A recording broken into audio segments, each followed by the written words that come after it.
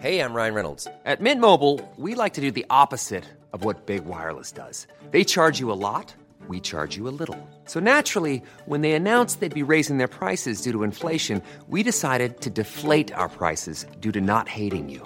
That's right. We're cutting the price of Mint Unlimited from $30 a month to just $15 a month. Give it a try at mintmobile.com/switch. $45 up front for 3 months plus taxes and fees. Promo rate for new customers for limited time. Unlimited more than 40 gigabytes per month. Slows full terms at mintmobile.com. Everyone knows therapy is great for solving problems, but getting therapy has its own problems too, like finding the right therapist, fitting into their schedule, and of course, the cost. Well, BetterHelp can solve those problems. It's totally online and built around your schedule. It's surprisingly affordable too. Connect with a credentialed therapist by phone, video, or online chat, all from the comfort of your home. Visit BetterHelp.com to learn more and save 10% on your first month. That's BetterHelp, H-E-L-P. Planning for your next trip? Elevate your travel style with Quince. Quince has all the jet-setting essentials you'll want for your next getaway, like European linen, premium luggage options, buttery soft Italian leather bags, and so much more. And is all priced at 50 to 80% less than similar brands. Plus, Quince only works with factories that use safe and ethical manufacturing practices. Pack your bags with high-quality essentials you'll be wearing for vacations to come with Quince. Go to quince.com/pack for free shipping and 365-day returns. Yumigo's holiday collection, comprised of festive, ready-to-wear options, will be available in stores and online this month. Receive a first chance to shop the new items at their Instagram Live shopping event on December 15th. Plus, for the very first time, the new 2021 colors will be revealed. These events are a lot of fun and discounts are offered, so be sure to tune in at Yumiko on Instagram on December 15th. Yumiko is proud to donate 100% of all sales received on Black Friday to various underfunded dance schools, companies, and COVID-19 dancer relief funds. They are so grateful for their loyal customers who not only join them to raise money, but for also helping them to carry through this exceedingly difficult year. Yumiko wishes all of you a happy and healthy holiday season. As a reminder, the New York City flagship store is standing by and ready to process all of your orders via phone and email to ensure that you can shop safely from home. Check out yumiko.com and Yumiko's Instagram at Yumiko for more virtual training options this winter, new releases, store updates, holiday specials, and much more. I'm Rebecca King-Ferraro. And I'm Michael Breeden, and you're listening to Conversations on Dance. Today we sit down with Ballet Collective's artistic director, Troy Schumacher. Troy first came on the podcast in episode 17 back in 2016, where we chat with him about his career at New York City Ballet, his choreography, and his company, Ballet Collective. Today, Troy returns to the pod to tell us about his current project, the Nutcracker at Wethersfield. In the age of COVID, Troy has taken on the incredible task of creating an immersive live dance experience with a pod of over 20 dancers. Troy tells us all about this enormous undertaking, how people can support this project, and how you will be able to stream it. More information about Ballet Collective can be found at BalletCollective.com, and we have linked the streaming information for the Nutcracker in the description of this episode.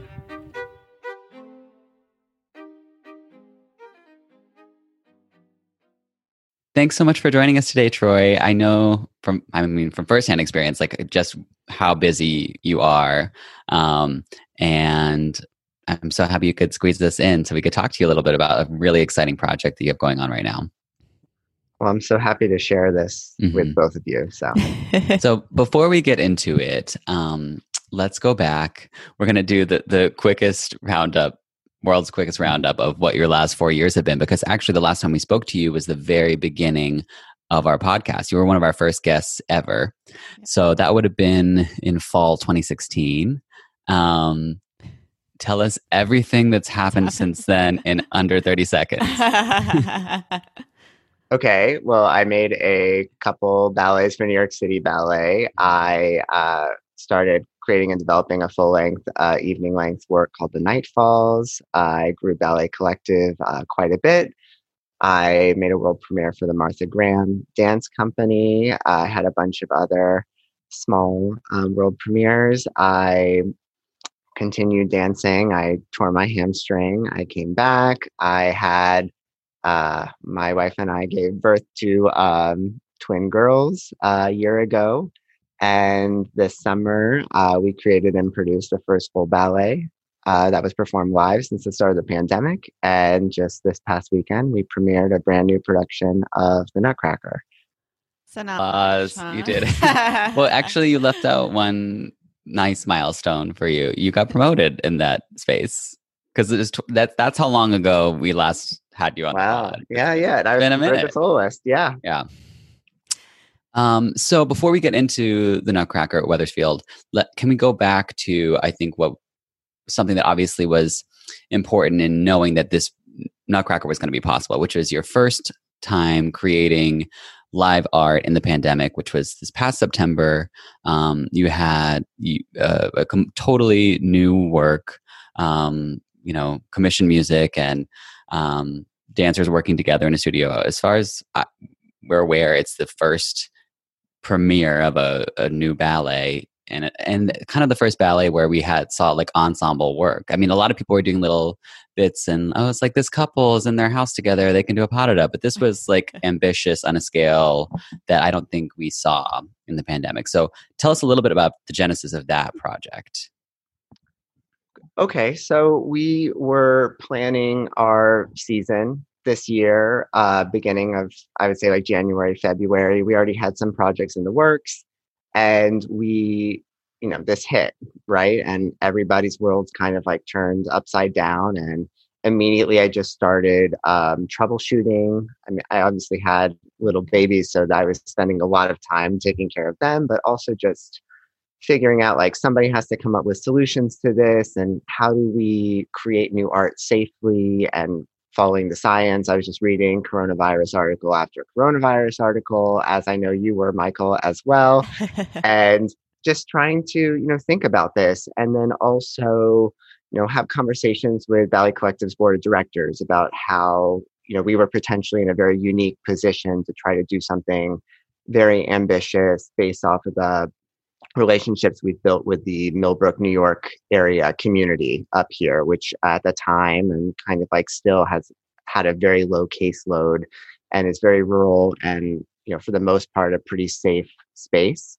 And just having, open conversations about like the importance of art in this time and how it's really been, as we all know, one of the hardest times for performing arts in centuries to create new work.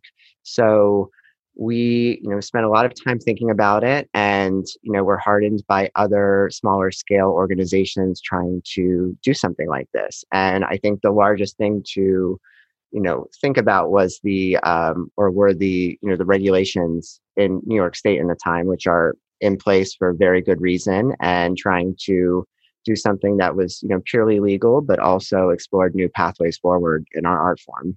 Mm-hmm. Mm-hmm. Was there ever a time where you just thought, oh, this is too much? I feel like maybe we should just like put this on hold and kind of wait until this all passes because you were up against just so much. Did that ever even occur to you? We talked about it for sure at a board meeting in the early spring about like what really kind of made sense. So as we saw just about like every performing arts organization in the country, just kind of, going into hibernation, we felt like we were in a unique position to try to do something, very ambitious and very safe. And we just kind of like went for it. We took a leap of faith, hoping that people would support us because we were doing something.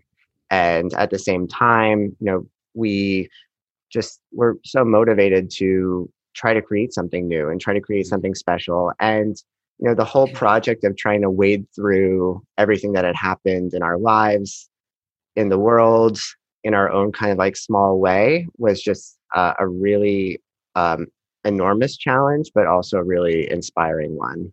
Yeah.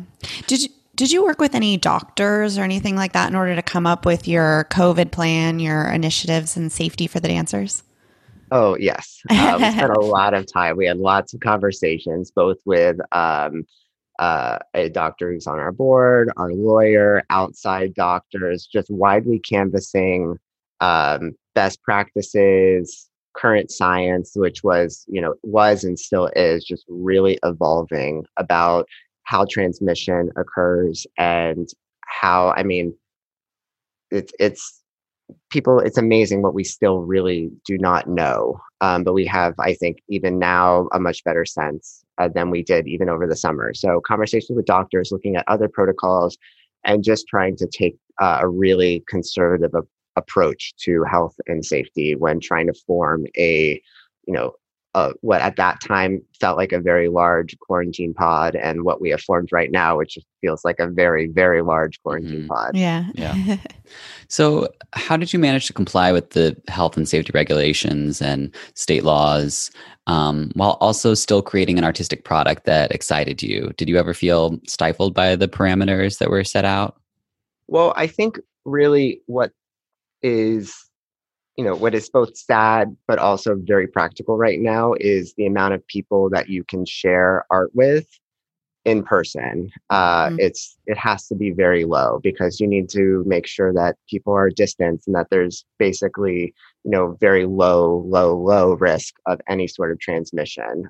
You have to plan anything right now as if people are coming into your event positive and transmittable, right? So we had to, account for all of that, even though before anybody comes to all of our events, they have to fill out all sorts of paperwork and affirm to us, all sorts of health assessments and whatnot.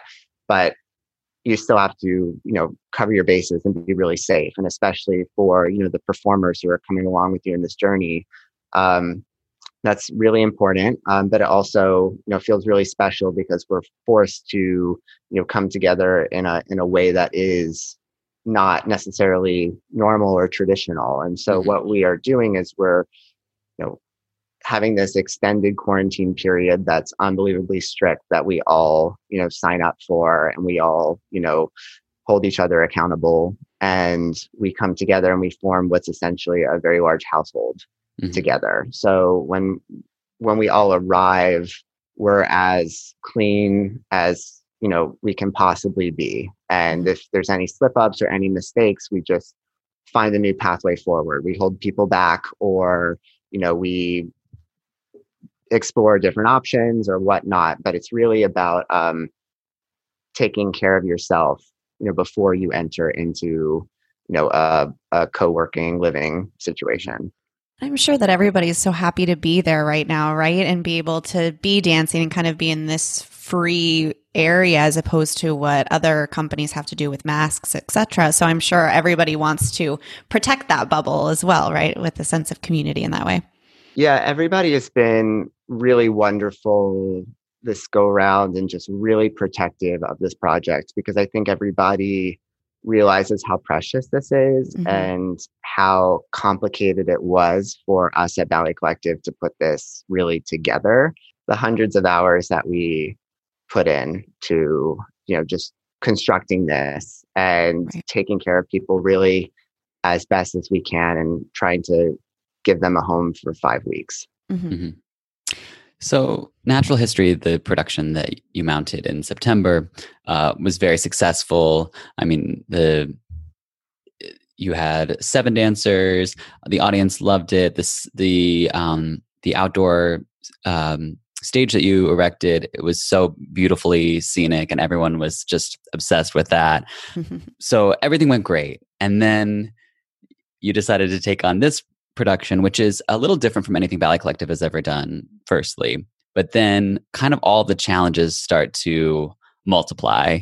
You can't really do outdoor performances anymore because you're talking December in upstate New York. You are going to put on a Nutcracker, which is not going to be feasible with 7 people. You have sets and costumes that are necessary for the sort of magic that we all associate with Nutcracker. Whereas before, it's Natural History was an all new work. You could do as you please in terms of that sort of production value. So everything went great, but then you're just like, let's double down on this challenge. So how did the idea even start? Since, as I said, it is a little different for Ballet Collective. Historically, you've always presented works that were a total collaboration between 3 different creators, and were completely new and exists for the company itself. You never presented a work that was pre-existing. So how did this idea even start? Right. I mean, yes, I mean, to your last comment, but it is what we have created is entirely new. That's true. It's Yeah. just it's reminiscent Just of, Tchaikovsky coming yeah, back. it's Tchaikovsky, and I did not, the libretto was old. Mhm.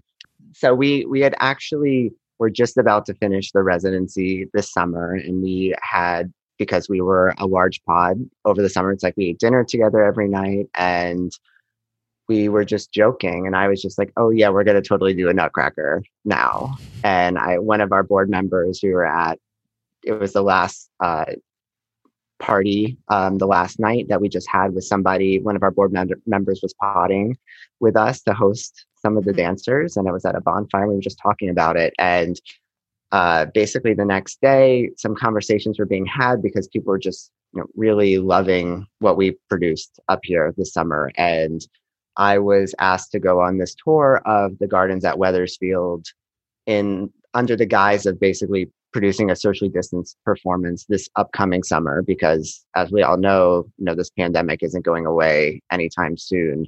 And so I was just walking around the gardens up there, and they're stunning. They're so well preserved, and you could obviously do a really gorgeous outdoor ballet in a fancy garden there. Like, I mean, it would be fun. It'd be beautiful. We'd have a great time. And then at the end of the tour, we went inside the house, and just my initial thought was like, is this the set of the Nutcracker? And the wheels just really started spinning, and the whole thing just really started organically coming together. And I was just like, oh my gosh, it's less than 12 weeks from when we would need to, open doors for the first time. And I was both immensely thrilled and excited about this idea and solving this crazy problem about trying to save this really important tradition for our art form and for families in this area,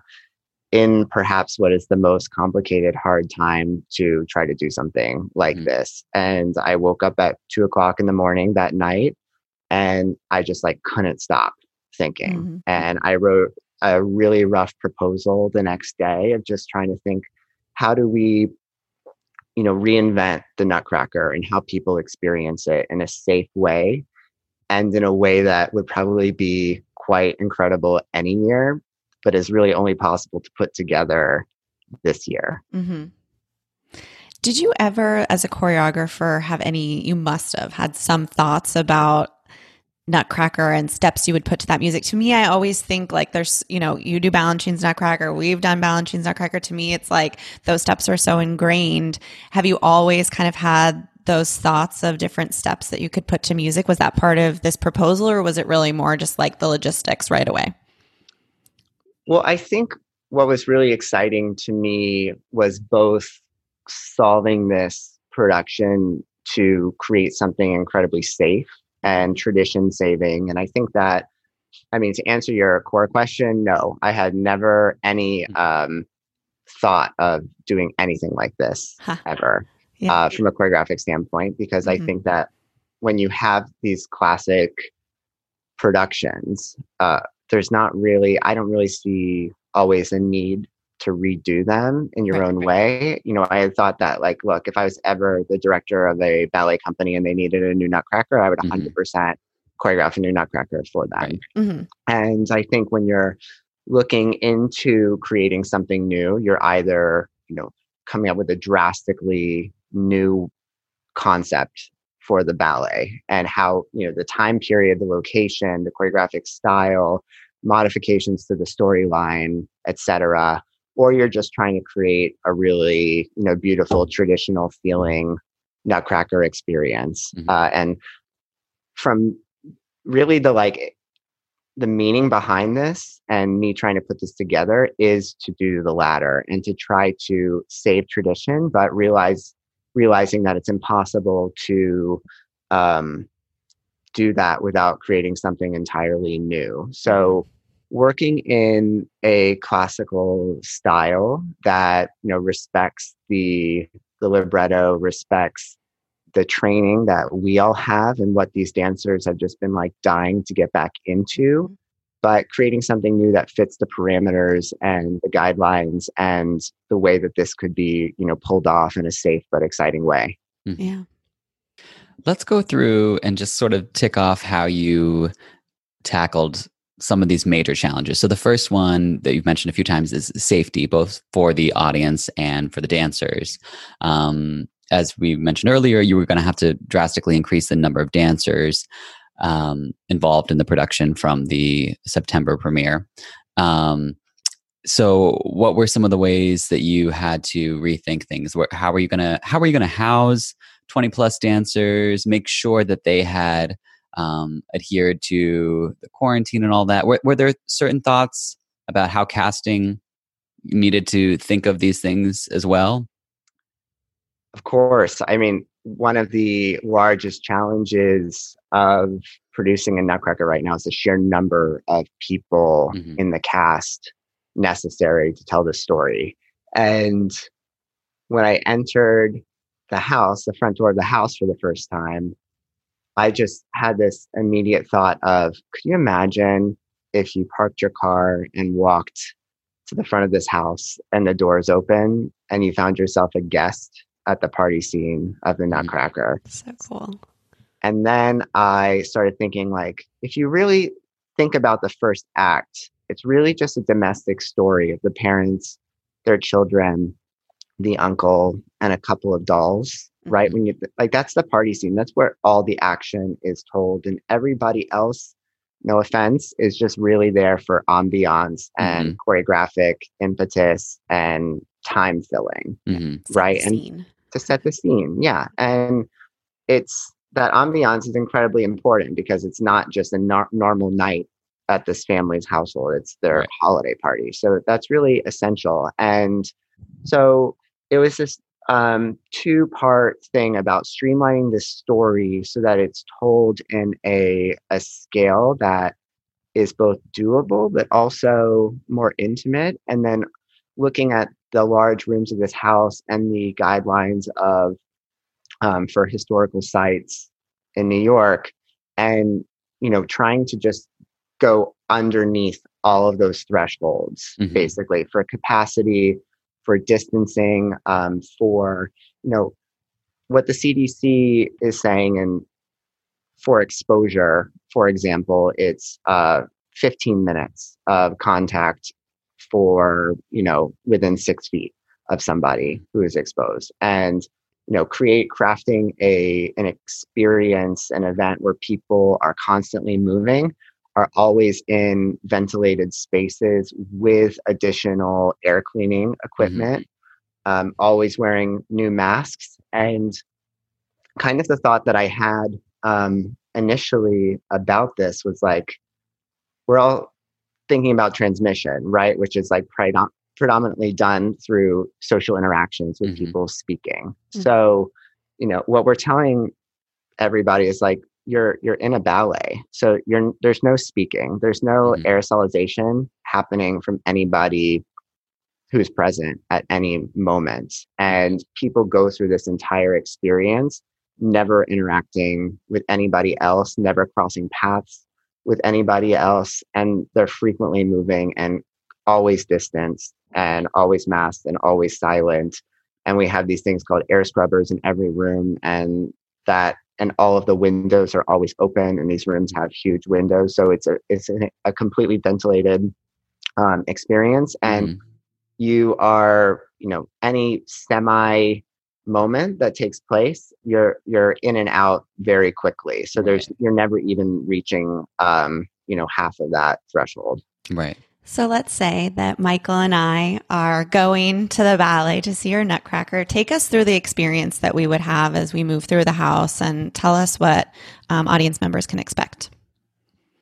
So, right now, because of regulations, this is invitation only for screened people. And so how this occurs is that it's only 8 families can attend this at a time. So it's incredibly small. And then at certain moments, it's only 3 to 4 families having an experience at once, because they're about 10 feet constantly apart from one another. Mm-hmm. And so, someone would arrive at the house, you meet the parents, you meet the children, you see the dolls, and then the party, it's like the classic Nutcracker narrative. Mm-hmm. And then after a very short period, indoors with the windows open and the air scrubbers and masks, you are led outside and you are actually led to your own private window as you watch the house go to sleep. And then you see mice scurrying around the house from window to window, and you see the Marie run down into the house looking for the Nutcracker, curling up with it by the couch. And then the mice find her and start chasing her around the house. And so each window has its own really unique, specific Nutcracker experience for this, because it's an immersive theater. So you have your own kind of like special vignette that you see this story take place in. And the Nutcracker comes to life and scares all the mice out of the house. And then all of a sudden you turn around behind you and the Mouse King is actually out on the terrace where you are. And he's waving his sword at you, very gently scaring the children, and being, all around menacing. And then the Nutcracker actually opens a window of the house, runs out onto the terrace, and defeats the Mouse King and scares him away. And so right at this point is the largest shift in this production, because normally you're watching this and you're seeing this little girl's story, right? What happens to this little girl? But I thought with everything that we've really been through this year, it should really be our story. So it's like, not only does the Nutcracker save this little girl, he actually comes into your world and saves you from the Mouse King. And so he doesn't lead this little girl on this journey into the pines, into the land of sweets. He actually leads you there. So following the battle scene, you're led on this quick journey into the gardens of Wethersfield, because, that's really one of the house is incredible and beautiful, but the gardens are also quite spectacular. So I thought, why don't we do the snow ballet entirely al fresco in the winter on a hill in the Hudson Valley? And so the Nutcracker walks down this long alley of trees, and just right before he disappears, 5 ballerinas enter in white snowboarding suits, romantic tutus, fur hats, and snow boots. Amazing. And they slowly bore forward towards you, and you're standing on the opposite side of this reflecting pool. So it's a quite dramatic, beautiful moment. And then the snow ballet happens inside this section of the garden that you watch. And then actually the snow ballerinas lead you into the land of sweets afterwards. So, and then that takes place in an enormous tent that's at about 12% capacity. And it's, tents, there's a ton of airflow coming through the tent constantly. And we have close to 1 million BTUs of fresh or filtered air being blown through the entire time. You're like almost an epidemiologist at this point, I feel. You must have learned so much from this. Well, it's really important, because I feel like what we're doing and the scale of how we're doing it is, I think it's important for the art form, and it's important to give people hope that if you can look inside what is safe and try to recreate that as best as possible. And so it's not just conversations with doctors and lawyers and board members, but it's also conversations with dancers and common sense and canvassing everybody to just make sure that, you're not forgetting anything that you can be doing to be taking care of people. And so if that takes a little bit more work on my end, like, I'm going to do it because it needs to be done. Right. Right. And then that takes place in a We will return to Conversations on Dance in a moment, but first, clearly, as a Conversations on Dance listener, you're a dance person. But even for the most devoted obsessive, it can be hard to stay on top of all the dance world's news. Enter the Dance Edit podcast, hosted by a group of editors from dance media, aka people who nerd out about dance for a living. Every Thursday morning, they lead a roundtable discussion on the week's top dance stories, followed by an interview with one of the dance artists shaping the news. Whether you're a dancer, a dance teacher, or some other variant of dance enthusiast, you'll find something that moves you on the Dance Edit podcast. Listen wherever you get your podcasts or at thedanceedit.com/podcast. So there's just so many, obviously, just like the way you took us through that, you're telling us like the artistic experience, but involves so many external things that would just not normally be a part of your artistic creation. But let's focus on that part for a second, because obviously you're having to think about all these health precautions, but at the same time you are still having to create an artistic product. So when did that start to become more of the focus? When did you have to say, okay, now I have to make this ballet? And then what was your approach to that? Like, how does that differ from just like, okay, I'm making a ballet from scratch and I'm working with the composer? Like, what was your process for this? Because it's quite different from something you would normally do. Right. Yeah. I mean, I guess because I've had close to 10 years of experience producing these dance events for Ballet Collective, mostly in New York City and the Millbrook area, I have a bit of producing under my belt.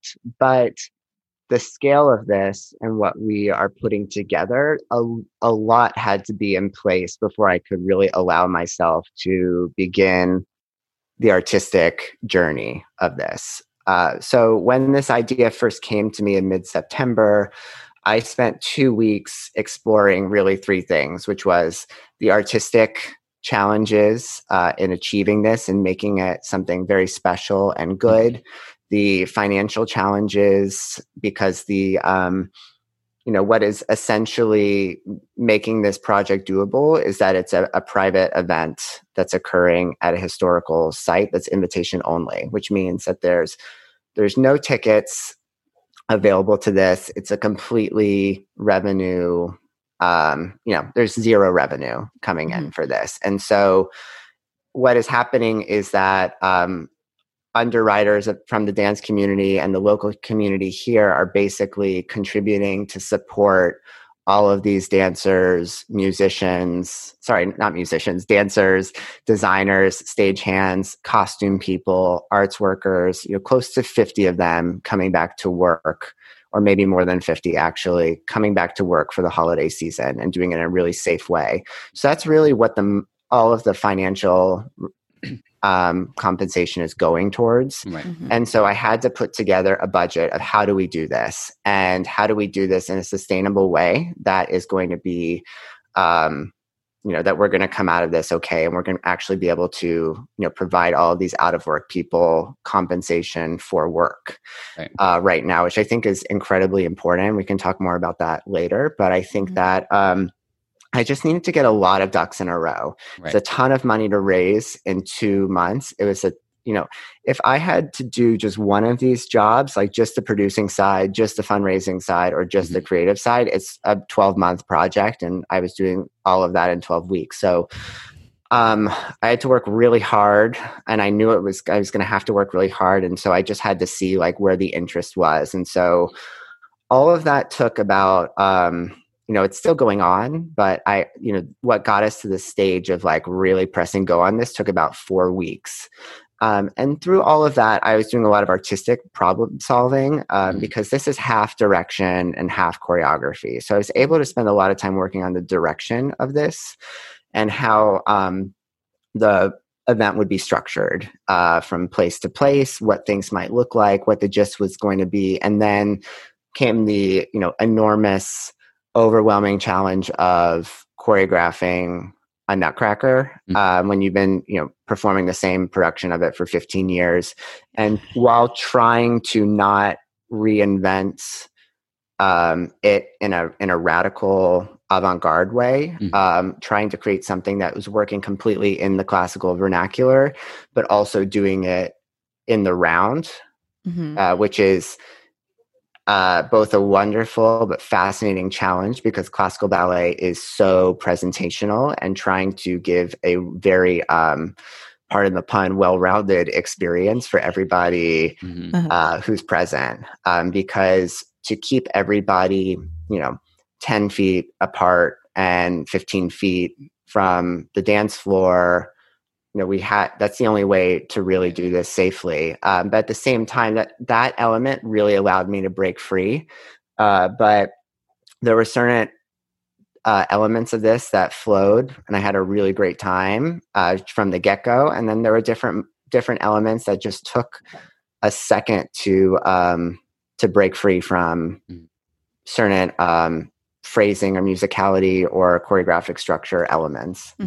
I love that you said that about having to create in the round, that it actually, because might seem like an obstacle, but that takes you immediately outside of any Nutcracker you've ever seen. You've never seen a Nutcracker in the round. So that allows you to be free a little bit from 20 plus years of seeing, not just Balanchines, like Nutcracker is everywhere. And I'm sure you grew up with a production that you loved as a kid and like that sort of thing, So I like that seeming obstacle ended up being a freeing thing for you.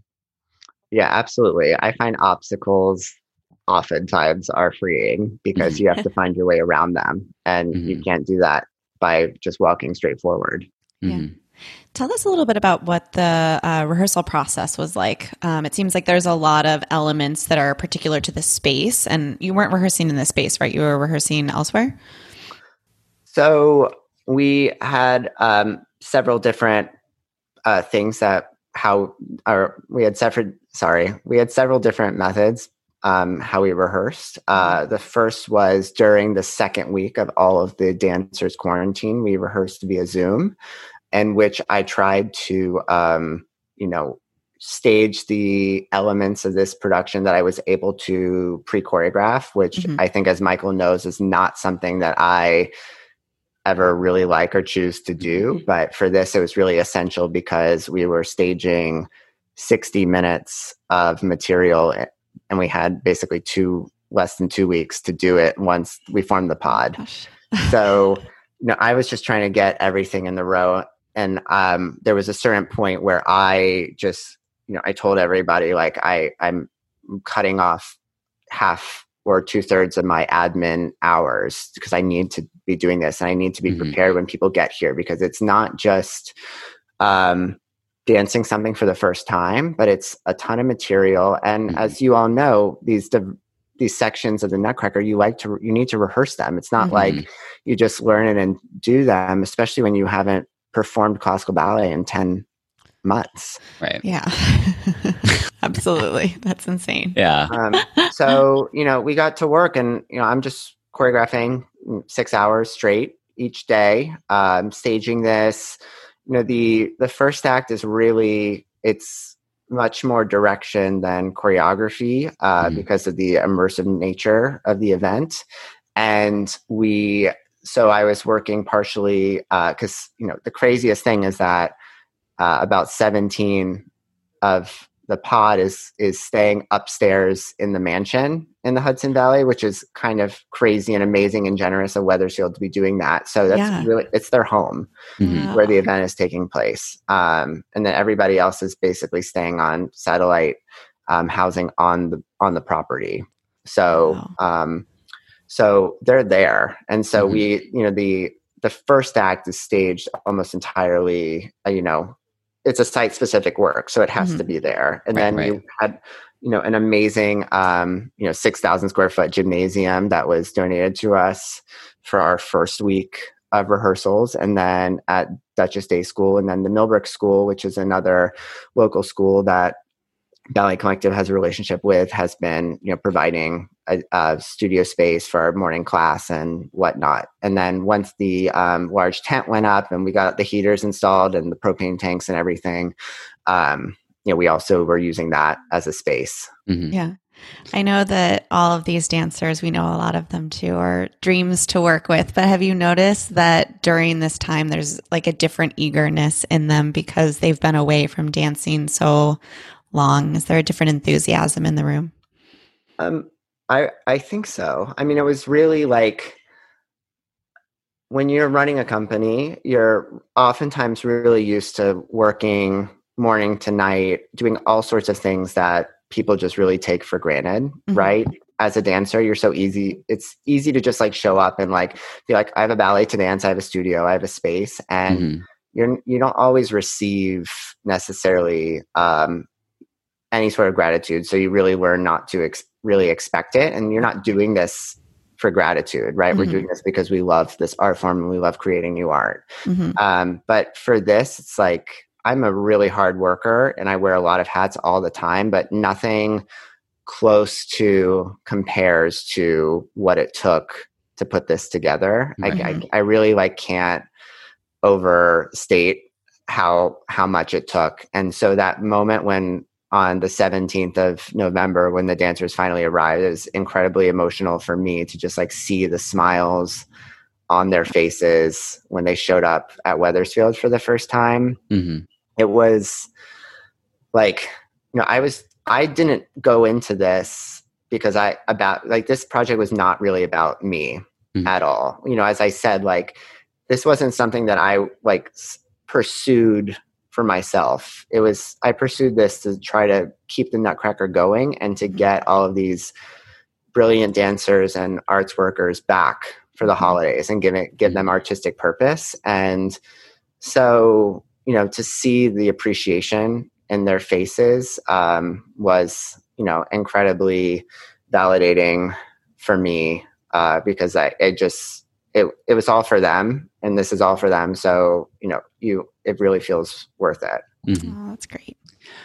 One question I have, because I know this is such an important thing to you, is making art accessible.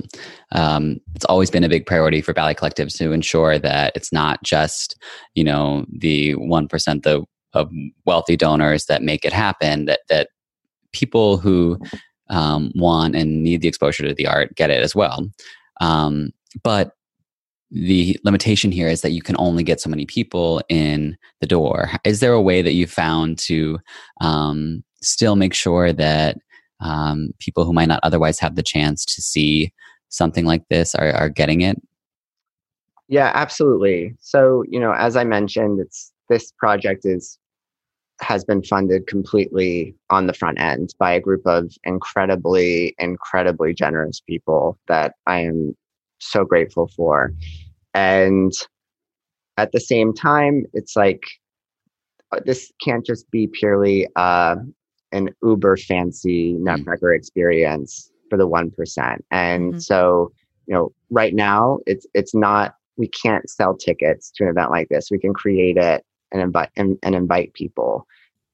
So what we all did as we formed a committee of local residents up here, myself, and we decided to, in the funding structure, for 3 out of the 4 underwriting levels for this, we are doing a 1-for-1 invitation donation to a series of local nonprofits that serve children and families really hard hit by the pandemic, and also some first responders. Underwriters have some leeway of where they want which organizations they want those invitations to go to. So about 40% of the guests at this event will be people served by these local nonprofits. So it's, awesome. It's serving 2 really important groups in the community up here. It's the people that we need as artists to actually be able to make art in this time. And then it's the people who maybe need this the most, who have had really, we've all had really hard year, right? It's been a hard year for everybody, but for some people it's been really hard. Right. And to try to give people this joy. And I got an email from one of the local reverends of one of the nonprofits that we're donating this to. And he wrote the story of a woman coming to his food pantry for the first time, just completely embarrassed. And then he told her about this and that he was going to give her and her family an invitation to this Nutcracker. And she just completely broke down in tears. Aww. And Like you hear stories like that, and that's like really what we're doing this for, right? Like we all want to get back to work and we all want to be dancing, but we like want to be giving the joy of this experience to people that need it. And we need the arts, and you don't think you do until you experience them again after so long. Yeah, that's such nice. A beautiful story.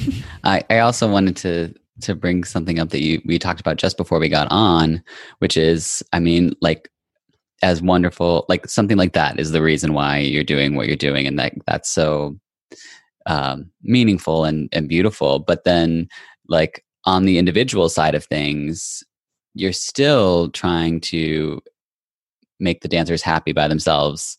Like, even though this is such a busy project, and you could just as easily have said, that's it, we got one cast, we're going to plow through and just ride this out. You just told us that today, which is the first day after the weekend of all your first previews, you're actually just working on getting more casts on to ensure that the dancers individually as well are having their best experience.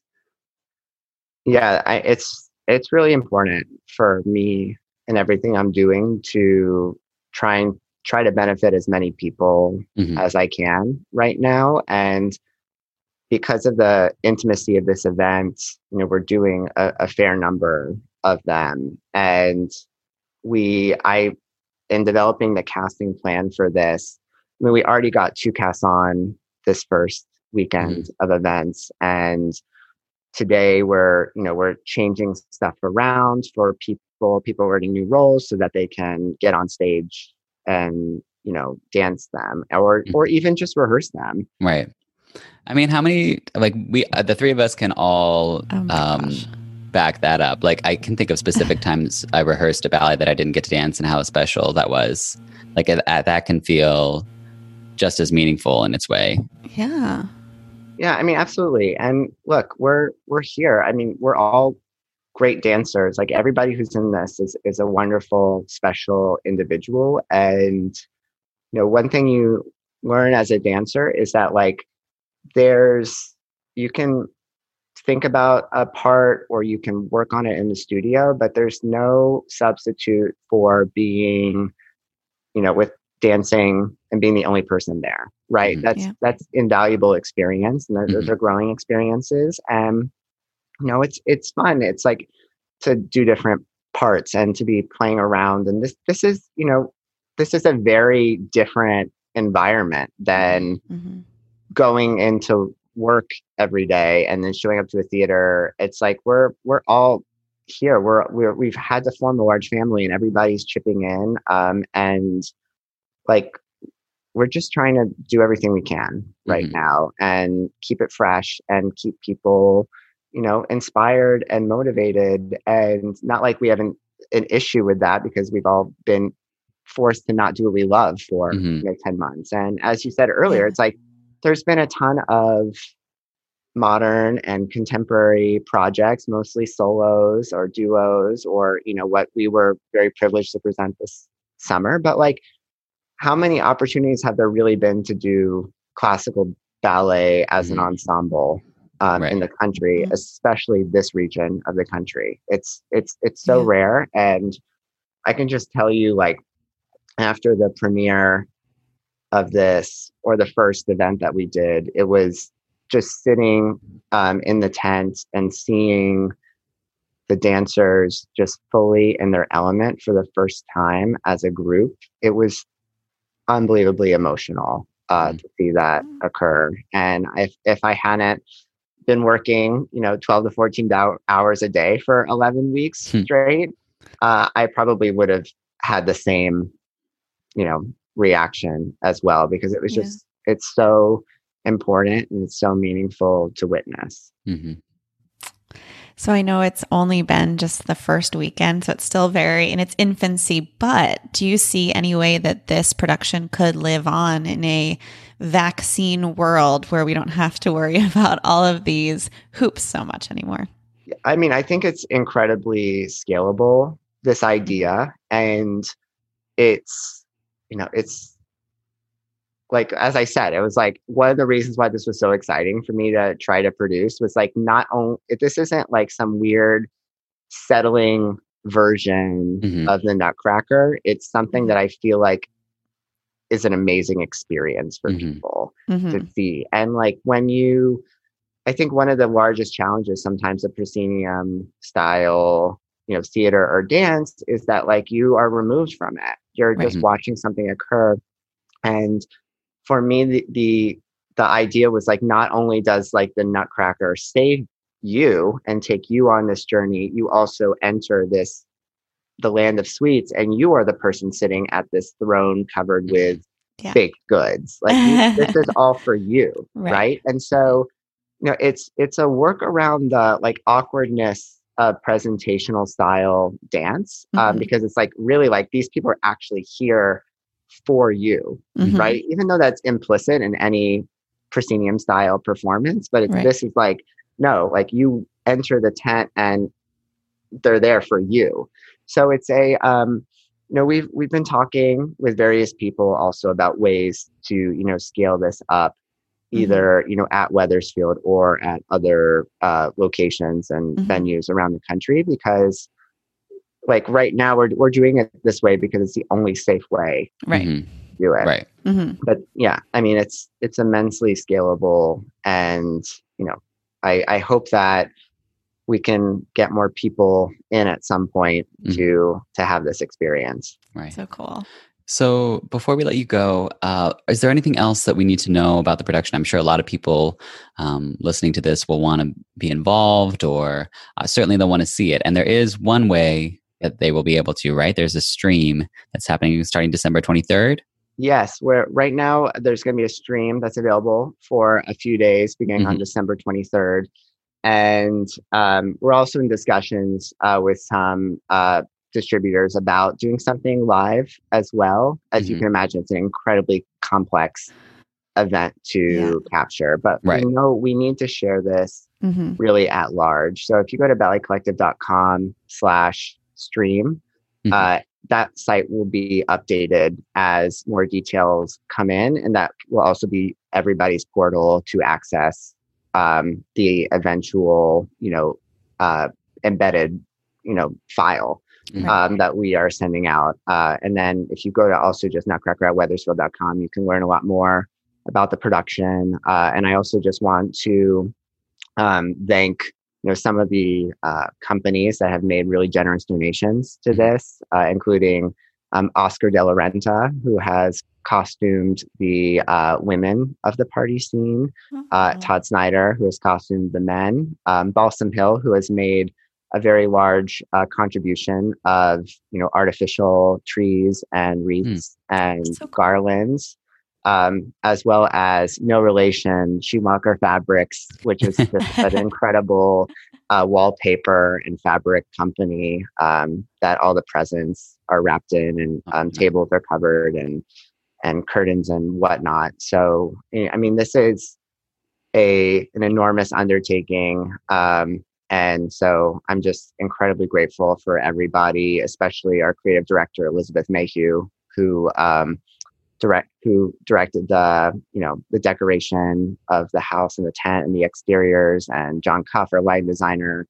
It's just been a huge, it's a huge project, but everybody knew that this was the way for us to all come together again. And it's not like anything we've ever experienced, but neither is 2020. Right. Absolutely. Oh, it sounds so great. We're really looking forward to watching it. We'll be sure to share that as information becomes my available. Christmas Eve moment. Yeah, for sure. Yeah, I know. That sounds so great. We have to let you go, but thanks for telling us all about your experience, and we can't wait to see it. Yeah. Oh, my pleasure. Thanks for having me on. Absolutely. Thanks, Troy. Thank you. Thank you for joining us this week. If you would like to support the Conversations on Dance podcast, there are a few ways that you can help. Click over to Apple Podcasts and leave us a review. Download episodes when you listen to allow our analytics to better understand our listenership. Join our Facebook group, Conversations on Dance Friends of the Pod, or you can offer a donation. Conversations on Dance has always been and will always be free to our listeners. You can help us continue to create and produce this unique behind-the-curtain look at the dance world by visiting conversationsondancepod.com/support. Thank you for tuning in. See you next week. Mom deserves the best, and there's no better place to shop for Mother's Day than Whole Foods Market. They're your destination for unbeatable savings, from premium gifts to show-stopping flowers and irresistible desserts. Start by saving 33% with Prime on all body care and candles. Then get a 15-stem bunch of tulips for just $9.99 each with Prime. Round out Mom's menu with festive rosé, irresistible berry chantilly cake, and more special treats. Come celebrate Mother's Day at Whole Foods Market. Even when we're on a budget, we still deserve nice things. Quince is a place to scoop up stunning high-end goods for 50 to 80% less than similar brands. They have buttery soft cashmere sweaters starting at $50, luxurious Italian leather bags, and so much more. Plus, Quince only works with factories that use safe, ethical, and responsible manufacturing. Get the high-end goods you'll love without the high price tag with Quince. Go to quince.com/style for free shipping and 365-day returns. Imagine the softest sheets you've ever felt. Now imagine them getting even softer over time. That's what you'll feel with Boll & Branch's organic cotton sheets. In a recent customer survey, 96% replied that Boll & Branch sheets get softer with every wash. Start getting your best night's sleep in these sheets that get softer and softer for years to come. Try their sheets with a 30-night guarantee. Plus, get 15% off your first order at bollandbranch.com. Code BUTTERY. Exclusions apply. See site for details.